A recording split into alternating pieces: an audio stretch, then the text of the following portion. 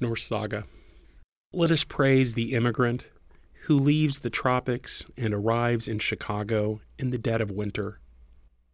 Let us praise the immigrant who has never worn coats, who must bundle up against an unimaginable cold, for they will write letters home that speak of it like Norse Saga, with claims that if a frigid hell exists, the entrance is hidden somewhere in the city.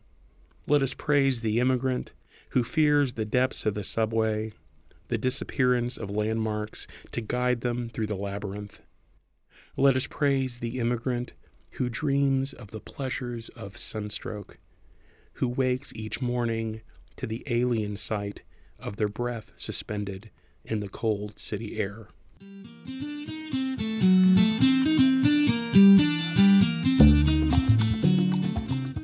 That's poet Dan Vera, reading his work, Norse Saga.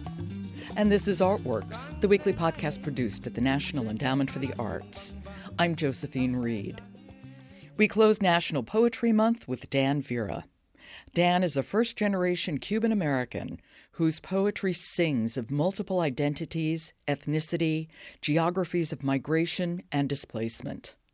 With imagery that's tender, witty, and surprising, Dan Vera navigates the linguistic shoals of English and Spanish and explores how language can bring us together and pull us apart.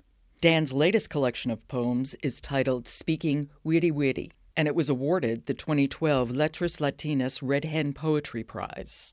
Norse Saga comes from this collection, and on the face of it, it's an odd topic for the Texas-born son of Cuban immigrants.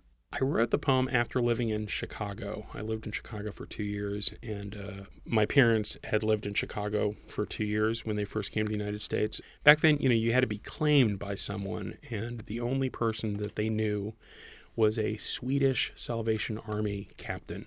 Her name was Captain Carson, La Capitana Carson, and I grew up hearing her name invoked as a saint. She had known them. She had worked in a hospital. My father had been a nurse during the revolution in Cuba. And she knew them and she claimed them. She brought them to Chicago. In February of 1962, they had never left Cuba. They had been born and raised there.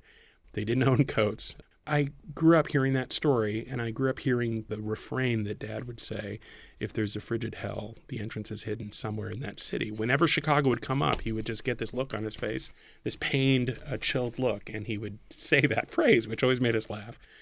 And then I had the opportunity to take a job there. And I remember when I called, I was living in Denver at the time, I called to tell them. He got very quiet and he said, Daniel, I did tell you about Chicago, didn't I? But back then, what I didn't comprehend was what it must have been like for them. They were my age, the time I was living there.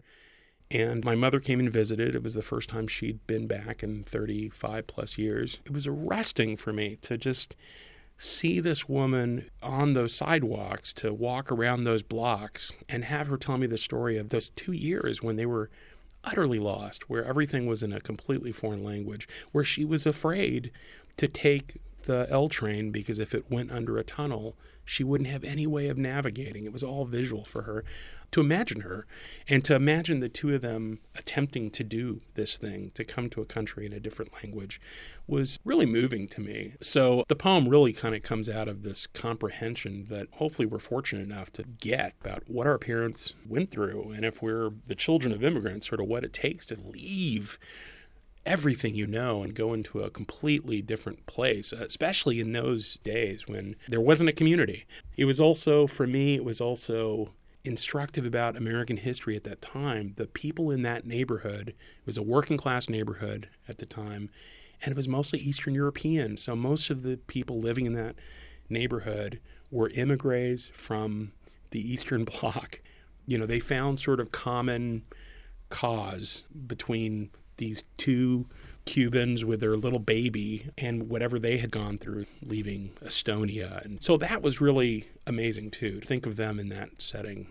You were born and raised in Texas. Yes, I was born and grew up in South Texas, a very small town, Raymondville, Texas, which is down in the valley, and then Corpus Christi, Texas, for most of my childhood. Was in Texas through college. Cubans living in South Texas. That's a little unusual, isn't it? Very unusual, yeah. Did you feel different or out of place at times? Yeah, it came out when I would speak Spanish. People didn't assume I spoke Spanish as a kid, and then I would speak Spanish, and people would say, "Oh, where are you from?" And I would say, "Well, I was born here and raised here, but my family's from Cuba." And they'd say, "Oh, cubano." And then we'd visit relatives, infrequently, but we'd visit relatives in Miami, and I'd open my mouth to speak Spanish, and they'd say, "Where are you from?" And I'd say, "Well, my parents are from Cuba, but I grew up in Texas." And they'd say, "Oh, Tejano." So, it was this kind of complete mixture of cultures and language. I was just recently back there for the first time in about 30 years, and it was really amazing to sort of be in that space and feel the resonances of the song of the birds and the trees. And did you feel at home? I did. The minute that the doors opened, and I felt the warmth. There was something, the sort of wet warmth. Rain was sort of coming in. And from that moment on, it was kind of this memory of not places as much as the environment, the feel of it, the feel of the air, the sounds of so much bird song in that part of the country. It's a tropical part of this country that most people don't know about when they think of the border. But just being back there just brought back all these memories I didn't even know resided, that have sort of lived inside of me without knowing they were there. It was just pretty magical. And well, your book, Speaking Wiri Wiri, looks at memory. Pretty specifically, it's divided into 5 parts, and one of the parts is called The Trouble with Memory. So trying to grapple with memory is something I'm sure your parents did too, with their memories of Cuba. Yeah, I think it was connected to the experience of being away. I mean, not only away from Cuba, but also away from so many people. I think if they had decided to settle in South Florida, it would have been a radically different experience. Mm-hmm. But there was something about exile upon exile, sort of double and triple, and sort of the feeling that from one generation removed. For my parents, it was about not only things that they missed, their family members, but also the land and what they would describe, the flowers, the birds, the songs, all those things. I mean, looking back as an adult, sort of remembering really these incantations of loss, the names of things. Again, this is really 1970s and 80s. And of course, nowadays, you can go into a grocery store and have access to a lot of things from different parts of the world. But back then, it was impossible to access a lot of those things. And, food and language and song, those things are so connected to memory. And I think immigrants now have much more access to those things in a way that, my parents just didn't have. So it was always the experience of sort of growing up in the world we knew, and yet at the same time, the background of that. One of the backgrounds was my parents' sense of loss and missing and what was left behind. Well, one of the things they left behind was food, and you write about food a lot. One of your great poems that centers on food, Mama Makes the Local Paper. Oh, I love that poem, yeah. Please read it. Mama makes the local paper. Because Cuban food in South Texas is like dishes from Venus or Mars, a reporter is sent to interview Mama. She cribs the recipes from Cocina Criolla and is photographed with her plates, in her nicest dress, and a bouffant the size of her pressure cooker. The reporter asks, "Is it spicy?" and betrays the fear that if a name is accented, it will surely burn your tongue. My mother demurs and reassures that the spices we use are onion and garlic, but wisely withholds the amounts, which would undoubtedly alarm the stomachs of Middle America. It's 1974, and Corpus Christi, Texas, has never seen a thing like this. Looking back at the newspaper clipping, my mother appears now as a pioneer. Boldly, she made the first fricassé south of San Antonio, the first ajiaco, the first ropa vieja, and certainly the first congri. Where are the historical markers to the persistence of cooks who held fast to the old plates, who made flan in the New World? Food is one of those cultural landmarks that people want to take with them and search for ingredients. Sure. I have vivid memories. My sister and brother and I would sort of laugh about living in Corpus Christi, Texas, and on the rumor that somebody had some frozen Cuban fruit of some kind. You know, we would sort of jump in the car and drive to the nearby town for mamey in pulp, usually sort of fruit pulp or something. I mean, now it's a completely different reality, but boy, back then it was just so hard. You know, it was about searching for these things. And if not, then sort of finding some other way to alter or adapt the food that was made. We often lump Hispanics together, but obviously there are very real differences, and the very words in Spanish could convey totally different meanings. Yeah, I mean, I quickly learned, and I still continue to learn. There's so many different nationalities and Latino cultures in the United States, and I've had the opportunity to live in different parts of the country, and words can be a minefield sometimes. You know, they can have completely, radically different meanings depending on what community you're in. And so it's been interesting to sort of kind of live with these multiple meanings of words. And in Tower of Babel, you write about that very thing. Please read it. Tower of Babel. Exegesis of a funny story in which my father asked for change. Change being menudo for Cubans, menudo being tripe soup for Mexicans. It is 1966 in Dallas, Texas. My father makes his request to the owner of a Mexican restaurant, who is delighted to comply and asks how much menudo he'd like. My father replies, $5 worth. This is 1966, and the owner asks if my father brought a container to carry home $5 worth. Considering it a joke, my father smiles and replies, I'll carry it in my hand. Thinking of the gallons, the owner is not amused and insists on a container. Then the shouting commences, as neither man can be convinced he is not dealing with an idiot. My father keeps pointing to his palm, while the owner makes the shape of a vessel, and they grow angrier with each other. Finally, one of my father's friends rescues him from the exchange, takes him aside, and explains the difference. Are you as comfortable in Spanish as you are in English? No, I mean, I spend the majority of my life in English. I write in English.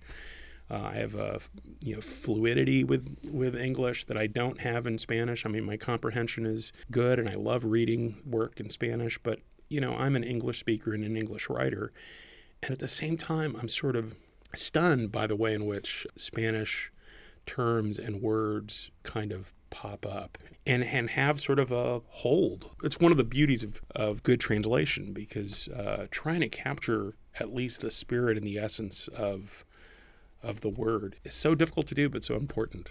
So many of your poems use Spanish words and phrases. And I'd like you to read one now. How about Ambrosia on Four Legs?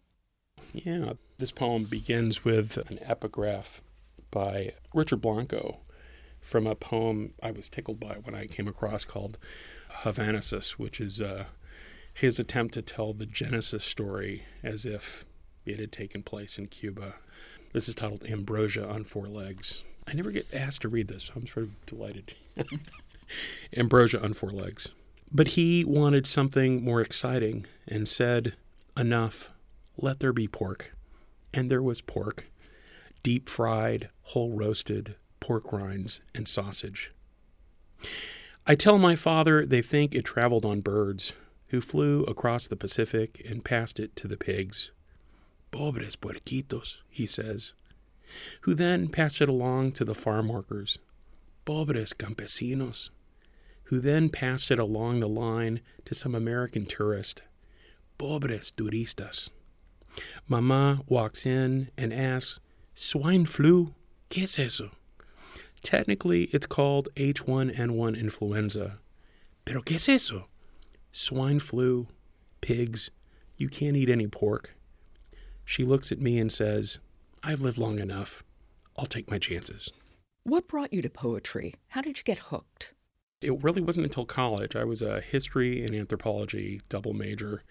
But the last semester of my last year in college was the first Gulf War. And at least in my small liberal arts school in Texas, there wasn't a lot of conversation happening about what was happening. But we were all thinking about it and concerned about it. And somehow I found myself writing journaling, which isn't something that I really did much, but I clearly had to work something out about how I was feeling about what was promised to be a short war.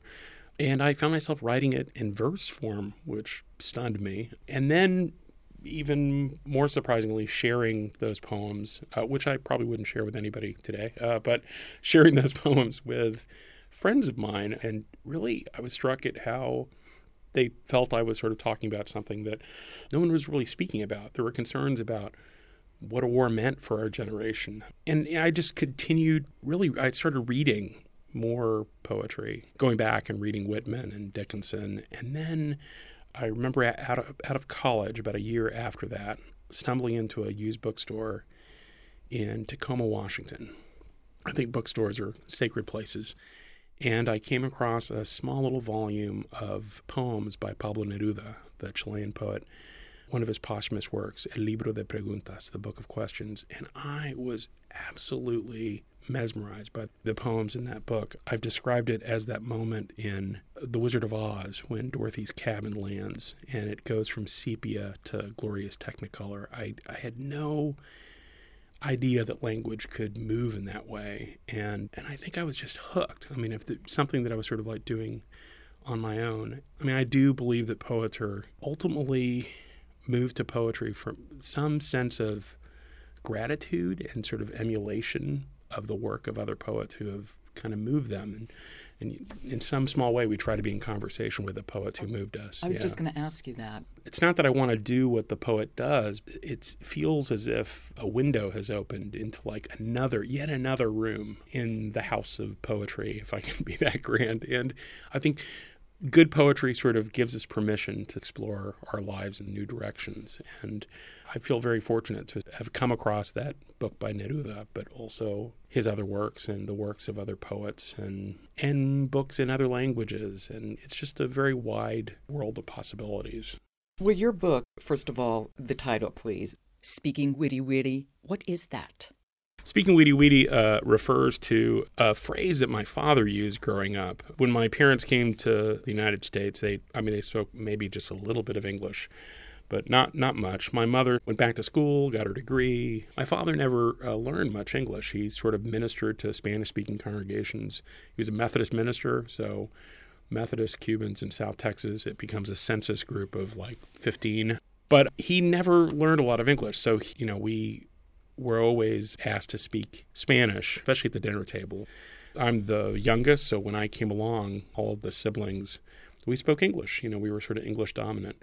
And whenever we got a little too carried away in the English, he would say, stop speaking the Wiri Wiri. He'd say Wiri Wiri, which we just figured it was sort of what English must have sounded like to him. And we thought it was very funny. Since the book has come out, it's been interesting to find out that Wiri Wiri, someone sent me a link to a Mexican norteño band that has a Wiri Wiri song. They use it in the sense of yada, yada, yada. Let's hear the poem.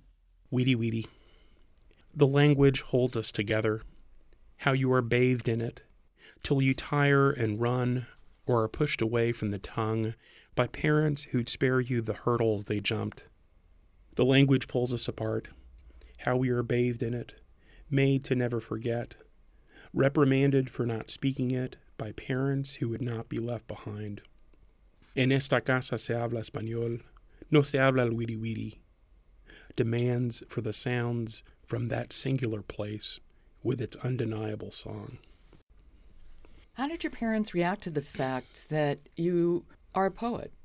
I'm fortunate in the sense that they both knew poetry and loved poetry, and I have very sweet memories of my father and my grandfather, who I was close to, reciting poems by José Martí, who's a great Cuban poet and kind of the father of kind of the George Washington of Cuba, modern Cuba.